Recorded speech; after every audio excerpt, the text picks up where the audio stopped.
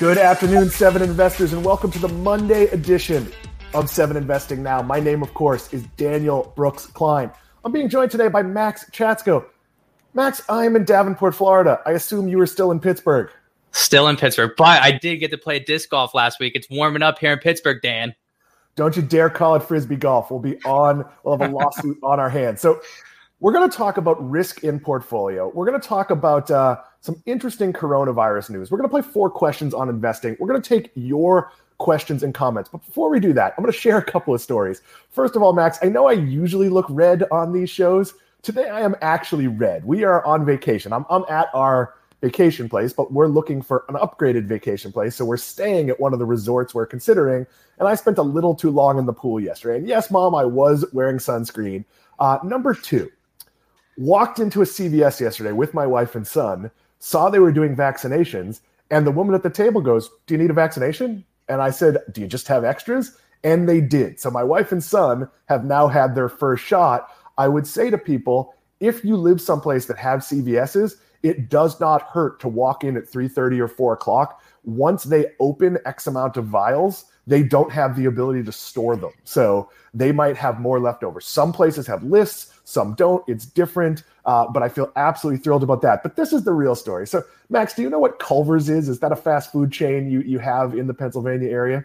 No idea. So Culver's is a Wisconsin-based chain. It's like kind of like an upscale fast food burger / ice cream.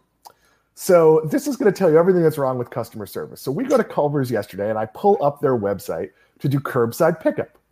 I put my order in, I pay for my order, and then it says, wait till like 7:05, your order will come out. At about 7:10, I call the restaurant and I say, I don't see any specific curbside pickup spaces, so I'm in a black Toyota, and I'm right near the drive-thru. And they said, we don't do curbside pickup at this location. And I said, but your app just let me do it at this location and charged me. And they said, oh yeah, that happens all the time. We're not on the app. So I said, well, can you bring me my order if I tell you what it is? And they said, yes, but you have to pay again.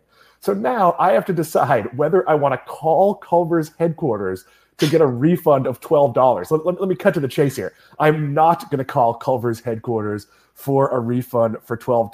But with that being said, our top story today is how to handle risk in your portfolio.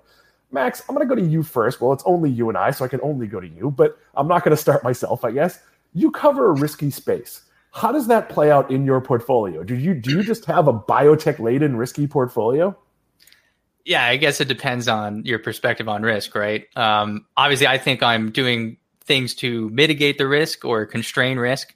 But yeah, I guess by most standards, I mean, if I own a lot of early stage drug developers, companies that are smaller than others might feel comfortable owning, and these companies don't have traditional fundamentals to interrogate, right? They don't have revenue or earnings or cash flows usually. So it changes it. But, drug developers do have fundamentals. You can still look at things like how many assets are in their pipeline. What stages of development are they in, right? Are they in phase 2 or later? Because those are a little bit more de-risked. Sometimes they do have 1 or 2 drugs on the market that are it's generating recurring revenue. So it does kind of help to de-risk the development of the rest of their platform. But yes, mostly I have a pretty risky portfolio by most standards. And risk is, of course, personal. Now, we'd love your questions on portfolio building, probably wherever you're watching this. If you type in a question, we will see it in our question field. I say probably because it's not 100% accurate, but we appreciate you watching. We know it's a beautiful day in most places.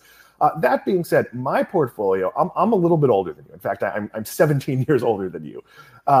So my portfolio, I view that I only want a certain percentage of risk. I have about 5% of my portfolio in what I would call very risky stocks, which is entirely stocks you and Manisha have recommended. I have another 10-15% in 7 investing picks that we've labeled as risky or high risk. I don't actually consider them quite as risky because some of them are already, they have products in existence, they have revenue. The issue is really whether they will scale. And if a company doesn't scale, its stock might languish, but it's not likely to tank. Whereas in the biotech space, you absolutely are picking stocks that do have the technical possibility of flaming out entirely. But Max, you have an advanced degree in your space. Is that knowledge kind of a hedge against risk because you understand what you're looking at more so than if I'm just buying something because you told me to? Yeah, I think so. I mean, I still leave the possibility that I'm wrong, or I'm still humbled by how difficult some of it is sometimes. So I'm not trying to be too arrogant, but yeah, it does help to mitigate the risk, right? I mean, even Warren Buffett talks about staying in your circle of competence. So for me, that is biotechnology and drug development.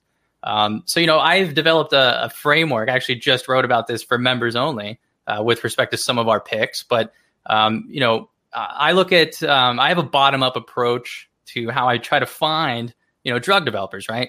So what I do first is I look at a specific technology and I dive in. I try to understand everything there is to know about this technology. What are the advantages? What are the disadvantages? Which is important.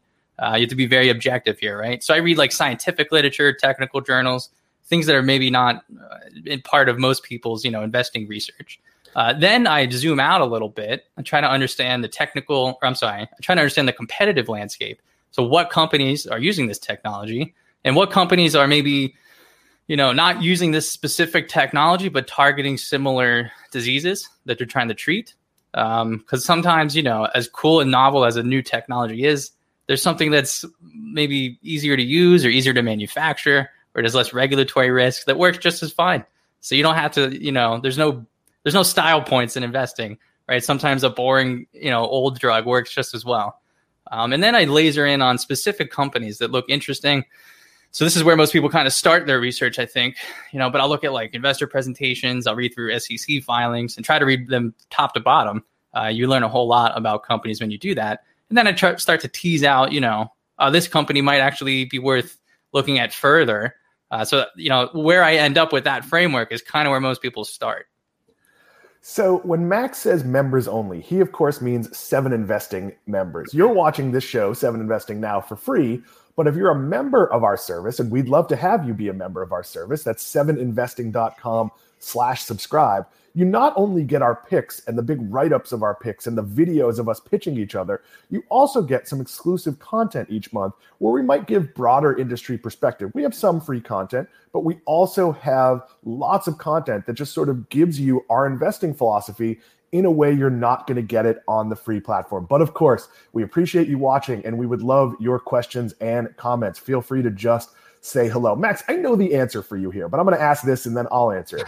Do you balance your picks, your personal picks, with less risky stocks that maybe some of the rest of us have picked to mitigate risk in your portfolio? Yes. So I've invested in some of the riskier picks at 7 Investing that are interesting to me that are outside of biotech. So that's not really balancing risk, I guess. But I have recently, since I started at 7 Investing, actually started to take more interest in building bigger positions in stable businesses, right? So I own a couple of electric utilities, for instance. Those are slow and steady gainers. They always beat the market. They pay a dividend, so that could pay off for me. 10 years from now. I mean, I'm pretty young, so a dividend now is worth a lot more later, right? As a potential income stream. And even my March pick here at 7 Investing, I kind of see that as like a more moderate risk company. It's not a drug developer, and I think it's just going to have slow and steady gains. It's in an important market, so I even look at that to kind of counter some of the risks I'm taking with these early stage drug developers. And I sort of do the opposite. My natural instincts are pretty boring and pretty solid. Like I pick companies that I know are going to do well in the long term, but that don't tend to have a lot of downside risk. Now, everything has downside risk. You could look at great companies like, say, a Microsoft and recognize that they've had 50% dips, but they have the fundamentals where they're very, very likely to recover.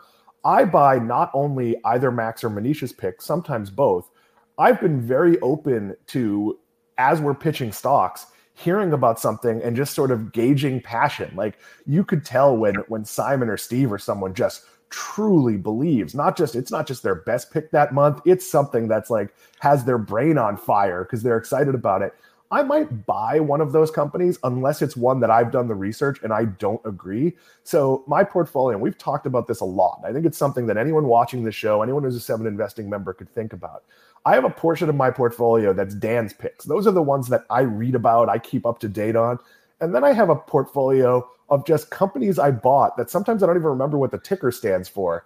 And like, if I see a big move, I have to look it up. And I bought those because of somebody else's conviction. And that's where Seven Investing sort of becomes the driving force in keeping me updated. So in many ways, I behave just like a member. Yeah, and with you said about how passionate some of the lead advisors are. I mean, that's what we publish our deep dives, again, only for members, but you get to see us make the pitch to the team for the first time, and then we interrogate each other. Right? We have questions, we have concerns, we have this big open discussion, and members, Seven Investing members and subscribers get to see that. So it's pretty cool behind the scenes look. But like you said, Steve, he's just like quiet, humble. He lives in Montana with the bears and turkeys and things. But man, he gets like so into some of these companies, and he takes some risks that are pretty interesting, and a lot of those have worked out pretty well. So just seeing that as behind the scenes as an advisor, that's pretty cool. We are super geeky about this. I think we could say to anyone who's watching that if you saw our Slacks, it's like 11 p.m. on a Sunday night, and we're not slacking about sports or who made the NCAA tournament. We do that sometimes too. But like somebody sharing like a research report they found somewhere and immediately getting response. Like, this isn't just our job. This is what we do. We see your question and comment. We're going to take it towards the end of this segment. Max, do you own anything you're probably sure is a bad idea? No, I try to avoid those at all costs. There's some companies that I think are actually going to do very well and maybe even have a better shot at success, but maybe I just don't trust their management team, so I just it's off limits. That business can do well, the stock can explode. I'm just going to sit on the sidelines there. So I try to not do that. But I did this morning just buy a pretty risky stock, probably the riskiest stock I've ever owned.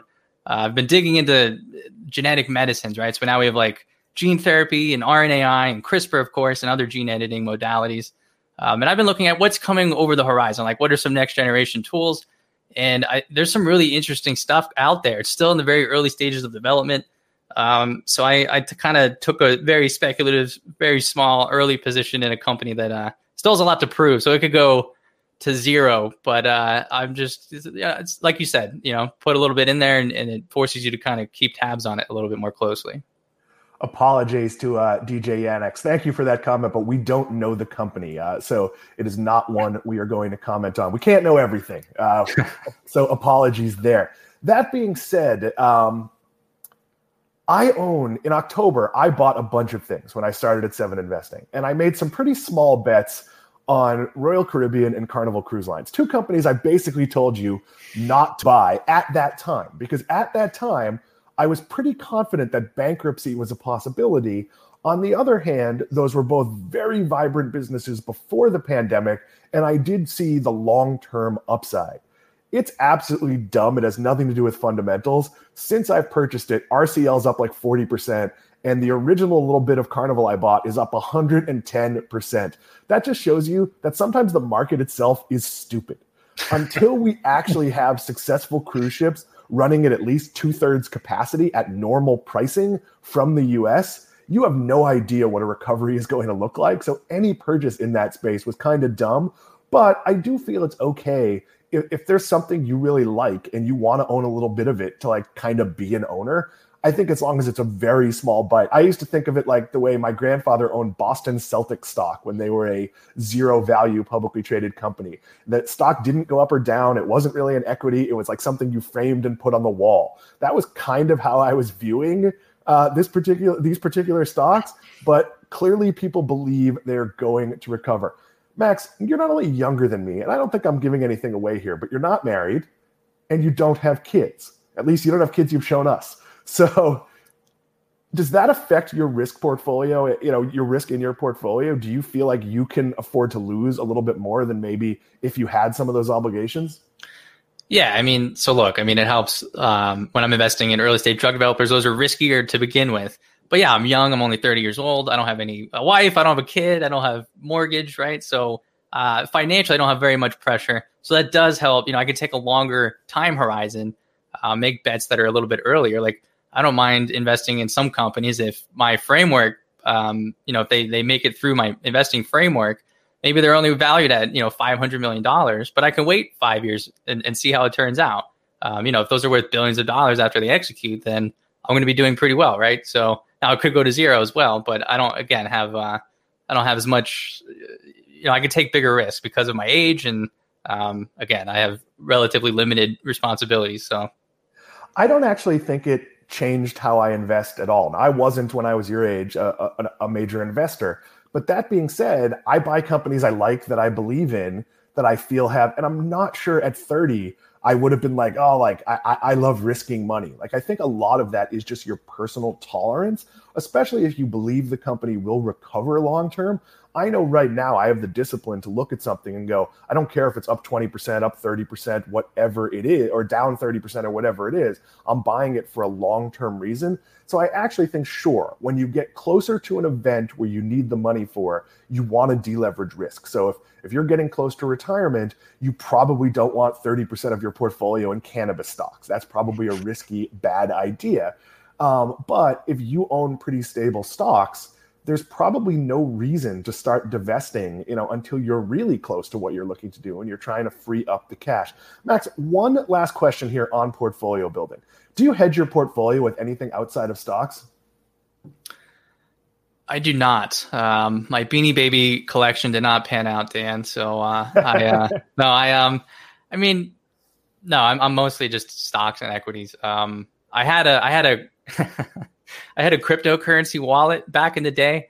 Long story. My brother convinced me to buy something called Cardano. It's one of these cryptocurrencies. We were a few beers deep, right? So I bought some. I forgot. I don't have the credentials. I can't access the wallet, and now it's up like 1,000% since then, and I can't access it. It was only like $100 at the time, but it's gone. So maybe I should just stick to Crypto EQ and what they tell me and how to manage that. But right now, I do not have anything outside of stocks, Dan. That to me is the single biggest fear of crypto. I've lost my keys and my wallet and all sorts of things that you shouldn't lose. I cannot imagine that I would want to own something that you really have to be careful about digitally. Max, we had a question about your coffee cup. Is it half full or half empty? I'm going to go with the logic that it's not coffee, and now it's about 2/3 empty. Nobody says, is your glass 1/3 full or 2/3 empty? Yeah, it's 1/3 full right now, and it's also decaf. So I just continue to disappoint everyone, Dan. Oh, it is actually coffee today, though, right? It's not tea. It's usually tea, but yeah, coffee today. It's Monday. I got to drink my decaf on Monday. I don't hedge at all, with the exception of, I mentioned at the top of the show, we're in a vacation home. We own 100%, and I always considered that my hedge against disaster. If everything went to hell, I could work at Starbucks and still afford where I'm living now. So that to me gave me peace of mind. As we sell our main condo, we're living in a rental, we're going to buy a much nicer investment property that in theory we could retire to or settle into if we didn't want to have the pressure to make as much money. That's as close as a hedge as I come. It's kind of a hedge against what if Dan screws up his life and can no longer make a good living, or something massively changes and 6 robo-advisors replace us here at Seven Investing. With that, Simon and his robot army, it's coming for us, Dan. Hey, if you had told me when I started out as a journalist, and I've collected a check as a journalist since I was 19.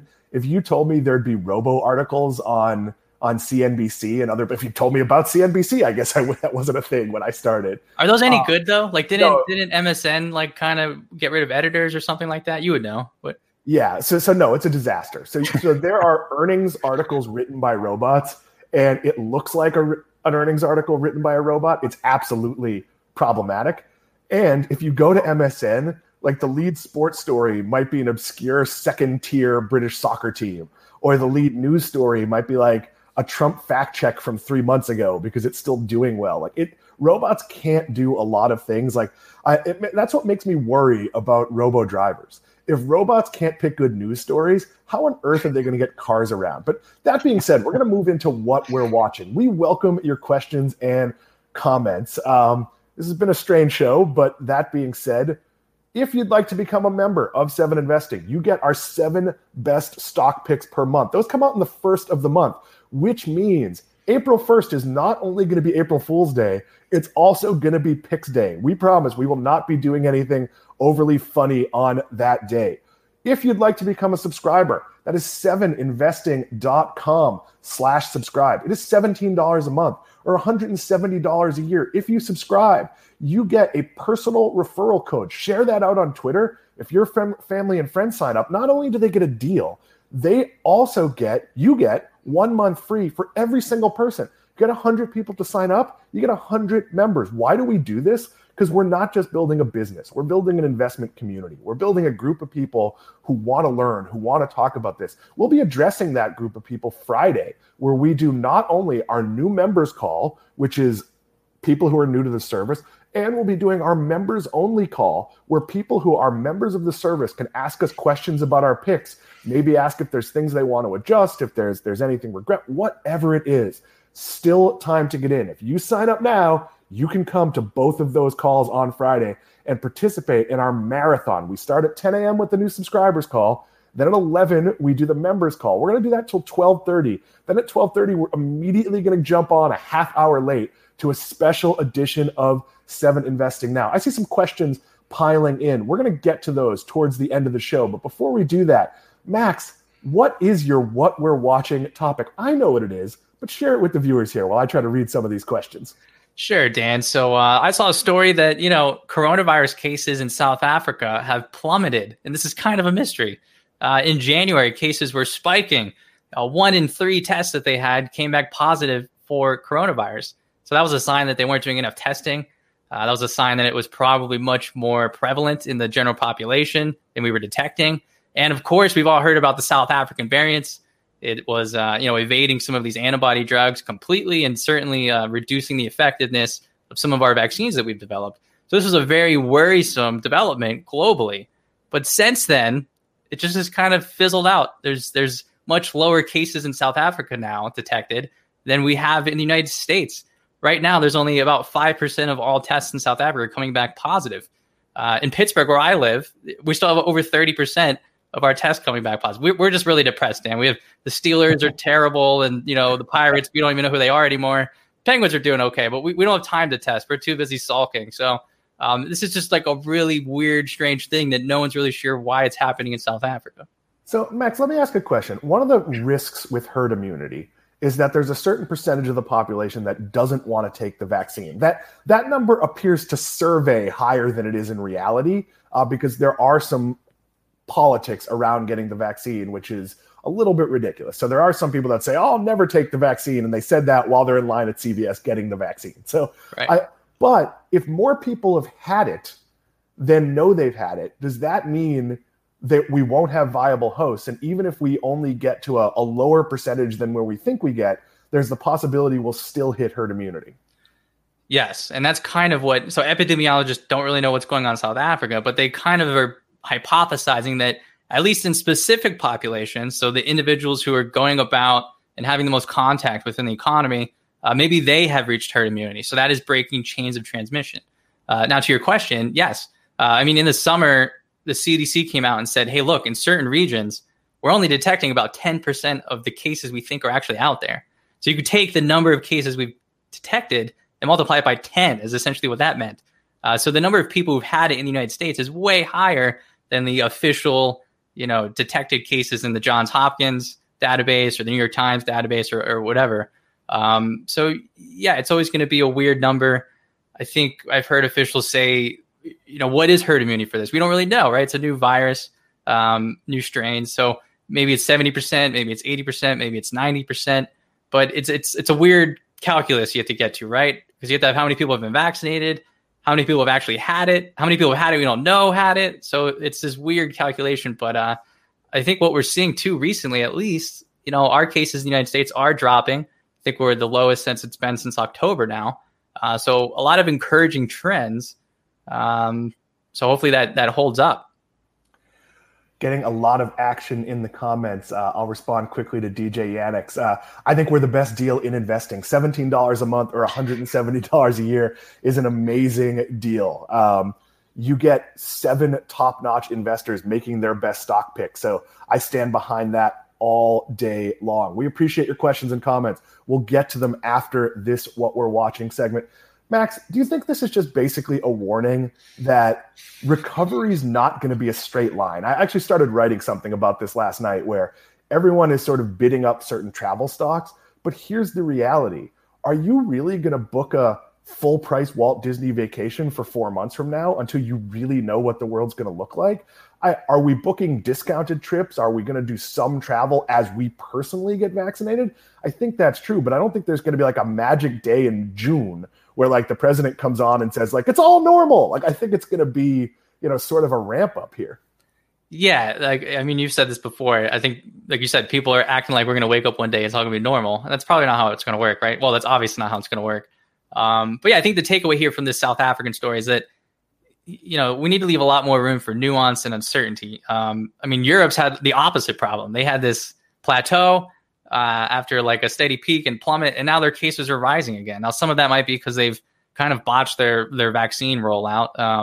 That's been kind of a mess. They kind of bet a little too heavily on AstraZeneca, which is not done so well with their vaccine. But maybe the United States sees something different. I'm sure there's differences in how society and the economy structured in South Africa. So we might not even have parallels here in the United States and South Africa. But yeah, there's so much uncertainty in how this is going to play out. But I think overall, it seems more encouraging to me, at least.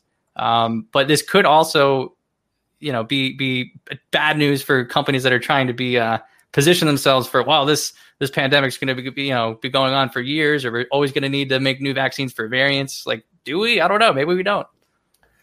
So, Max, our friend Max Lucas asked a question. At first, he thanked us for talking about NFTs, and that's a topic we are going to talk about a lot going forward.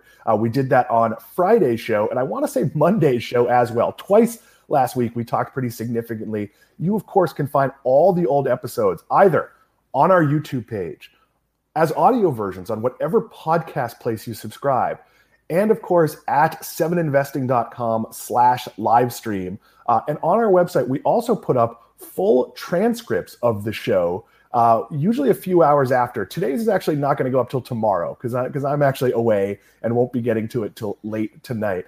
But that being said, Max Lucas wants to know, how did that go in Sweden? As we know famously, in Sweden, they tried a herd immunity strategy with the idea that everyone was just going to get it and then it would go away. That's a little bit different than a mix of vaccines plus people, having had it. I don't think it went that well in Sweden, if you remember correctly, Max. Yeah, I remember it didn't go so well. I think too, though, maybe people are a little too critical of that. And again, it shows like the nuance of it. Even in the United States, right? According to CDC data, 92% of all deaths are in people that are 55 and older.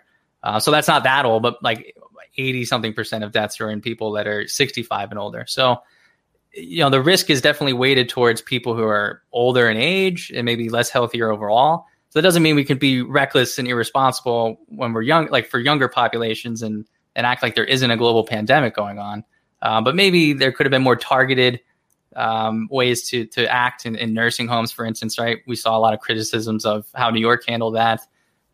So yeah, I mean, it's a big, messy thing. I don't know. I don't want to get too political, but it's hard in the moment to get things right. And it's easy to be critical of decisions that were made on the fly. But Max, is it fair to say, I think politicians like to promise light. I think there was a lot of pushback when the president said, oh, you're going to be able to have small gatherings on 4th of July. When here's the reality. I have 8 or 9 relatives here in Florida who are fully vaccinated. The CDC says we can have small gatherings now. We're not going to wait till the 4th of July.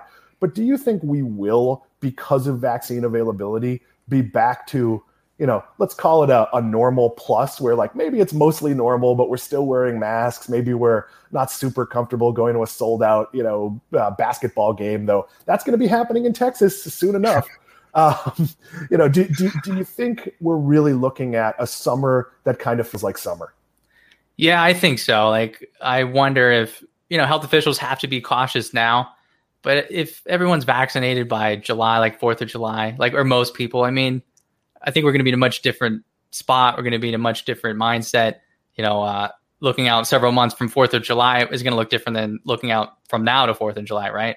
So I think this is going to be back to normal much more quickly than maybe we think. And again, like the United States is going to have, we went from having like maybe not enough vaccines, or is the rollout going quickly enough? By the end of the summer, we're going to have too many vaccines. We're going to be dishing those out globally. So again, this whole thing's just moving so quickly. And there's a lot of conversations that we'll be having at the end of the summer that we're not having now that are kind of tough to even think about. But But yeah, I think you're right. I think by 4th of July, I think we'll be back to a little bit more normal, much more normal. Probably still be wearing masks, but yeah, we're going to be okay. We're going to move into 4 questions on investing in a second. But Max, before we do that, so I've had the Pfizer vaccine. There are different types of vaccines out there. After everyone gets vaccinated, are there benefits to having more than one? Like the Johnson & Johnson vaccine is a totally different type of vaccine. For the most vulnerable populations, are there going to be reasons to double vaccinate people? And I'm asking as someone who knows nothing about the science here. I could see that being a possibility. So with the Johnson & Johnson vaccine, it kind of has like 2 modes of action. So your body triggers an immune response to the delivery vehicle that's used to deliver the therapeutic payload. So that's unique. That gives you one immune response. And then, of course, the actual vaccine gets delivered, and that's another immune response. That's the one you kind of care about. But that does help to boost its effectiveness. So I could see that happening. You might get an mRNA-based vaccine, and then later maybe you get a Johnson & Johnson vaccine. Right now, I don't see a need for that. But maybe if there's new variants that are breeding in other parts of the world that haven't been a little less responsible, like Brazil, maybe that creates some long tail concerns. Maybe this fall or winter we're dealing with other surges that we can't see now. Maybe that's something that happens. But I think all these vaccines really do provide pretty good protection regardless. Even if there's new variants, they are somewhat effective. So I think we'll be mostly okay. You're watching 7 Investing Now. David Strauss shares that he thinks your biggest hedge is good health and nutrition. There's a point to that. I often joke here that Max and Manisha have made me hopeful that as long as I can stay healthy for another like 4 or 5 years, that there should be like scientific ways to solve whatever might go wrong with me. And there are days where I'm thinking about not going to the gym or maybe eating that half pint of ice cream sitting in the freezer at 11:30 at night, where I go maybe I shouldn't do that. Cause like I really want to be in good shape, decent shape at least until I'm a little bit older, when maybe there'll be scientific super pills that can do all sorts of different things. I know Go ahead, Max. Yeah, I think about that all the time. I mean, so there's certain like genetic medicines again, and we can dose them once every 6 months, and they remain active in the body for months at a time. And it's just like one molecule can change gene expression, right? And determine health outcomes. So I always think exercise does something similar, and what your diet is affects gene expression as well, right? We don't think about it that way, but we'd rather pop a pill than like change your diet when you're eating every day. It doesn't really make a whole lot of sense. And there's a lot of interesting research going on about the benefits of exercise as like an adjuvant to cancer treatment. So those who can exercise, obviously it's a little difficult when you're going through chemo or something, but they tend to have better responses, more complete responses. So it's not really something we think about. We think about drugs first, but maybe in the future we'll have more of this like diet-based, exercise-based treatment as well to augment, these drug approaches. So yeah, for sure. I do want to live long enough to experience the benefits of my portfolio. I am not one of those I want to leave a lot of money in the bank. No, I want to get there and with my wife spend that money. That is the point of investing, is, to have a happy retirement. Max, we're going to play 4 questions on investing, but the first question you already kind of answered in the first segment. So I've done this with most of the team. The only person left are you and Simon, who haven't answered these questions. So very quickly, we'll reiterate on the first one, but you did cover this earlier. Have you ever invested in a company when your research told you it was probably a bad idea? No, I'm pretty strict with how I go about that, and I stick to my framework. Question 2, what's your biggest investing regret? Is there one that got away? Is there one that you sold too early? Biggest investing regret? Well, I think a lot of us have the same story, in terms of maybe we don't invest in something that we want to. We think for some reason it's too expensive, or, not right now. And then it just keeps going up. And then later on, you're looking like, why didn't I invest in that? I think as you become more disciplined and you adopt that long-term mindset, that seems to be like one of the most common regrets among long-term investors is, not buying a stock.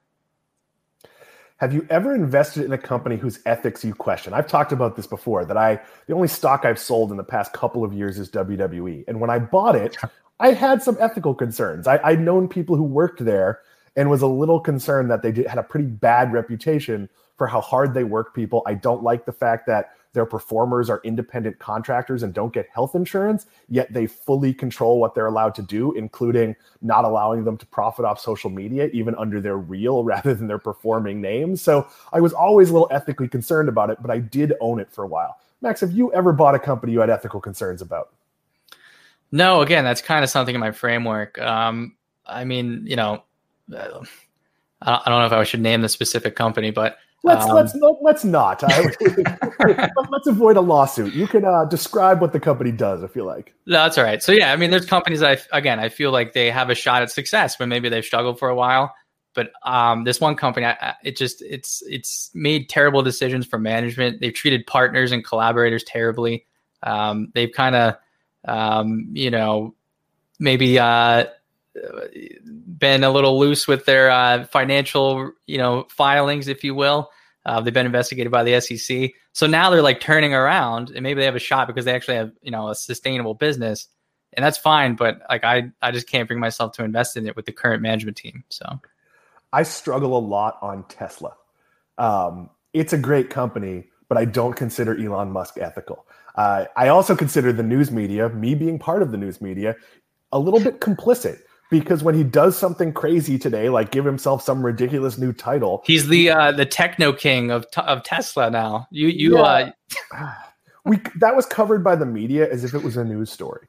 He didn't stop being the CEO. He just gave himself a silly name because he knew you'd write about it. And to me, let's stop doing that. There's way too much sunlight on every dumb move the guy does or every silly tweet he puts out there. And so ethically, I've also heard pretty bad things about working there. I'm also not a fan of a company that just has like random 3,000 people layoffs, like when they should need more people. Like I don't like, and I feel the same way about Microsoft, even though it's my biggest position. But that being said, I don't like people being used as pawns. Like if you're a good company and you're growing, you should be able to have like an off month without cutting 5,000 or 6,000 people. Like that being said, we're near the end here. Sam Bailey, let's hit our finisher. This was a quick show, but we appreciate you watching. Which pandemic success are you most confident about in the long term?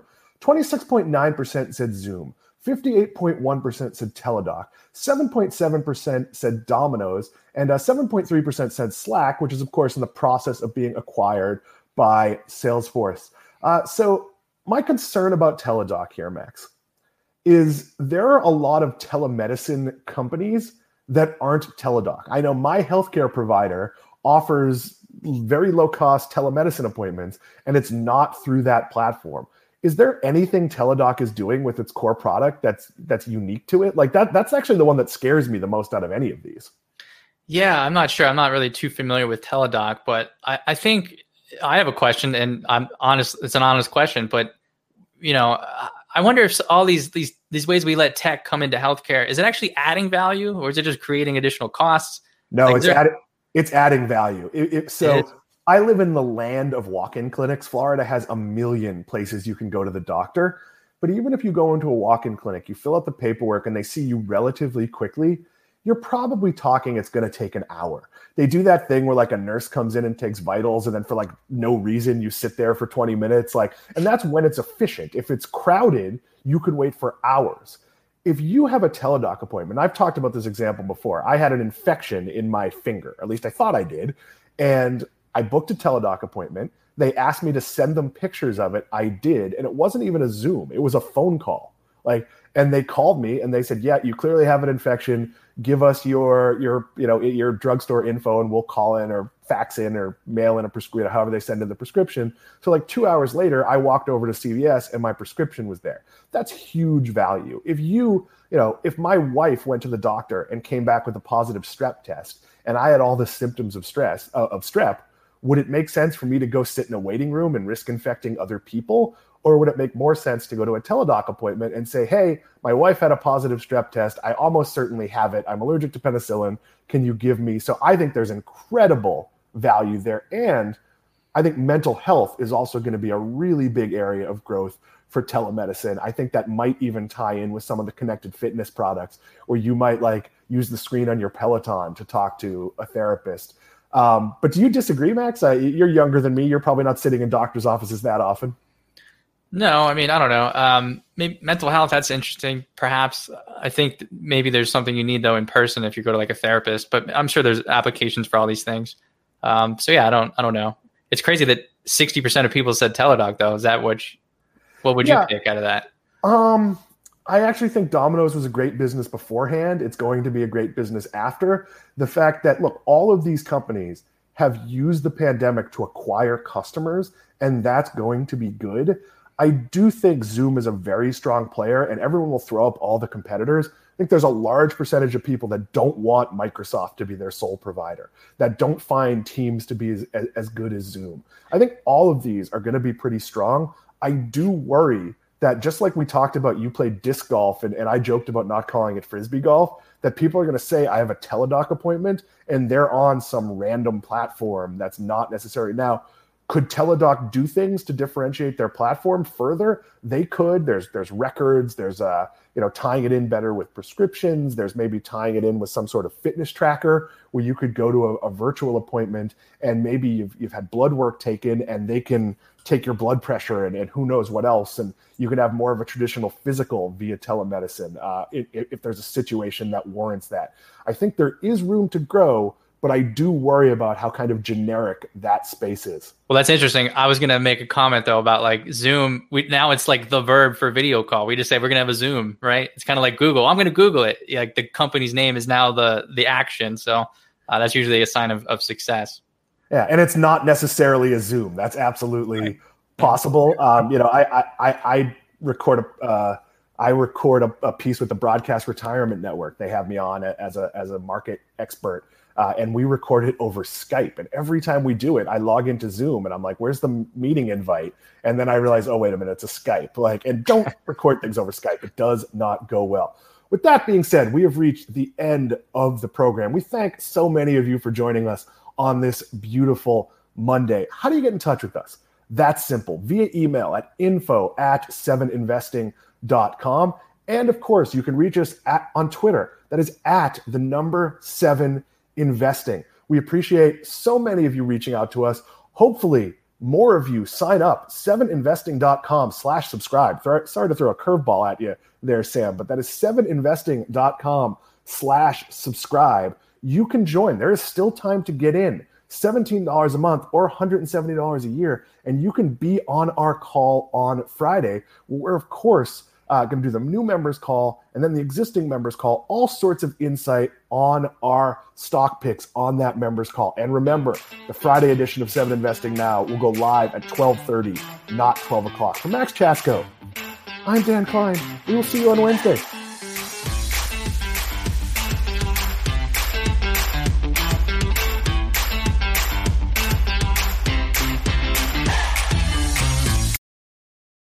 A reminder that people on this program may hold positions in the companies that are mentioned. Buying and selling stock carries financial risk, which could include the loss of capital. The views in this program should not be taken as personalized advice. Before acting on any of the information provided, listeners are encouraged to consult a financial or tax professional.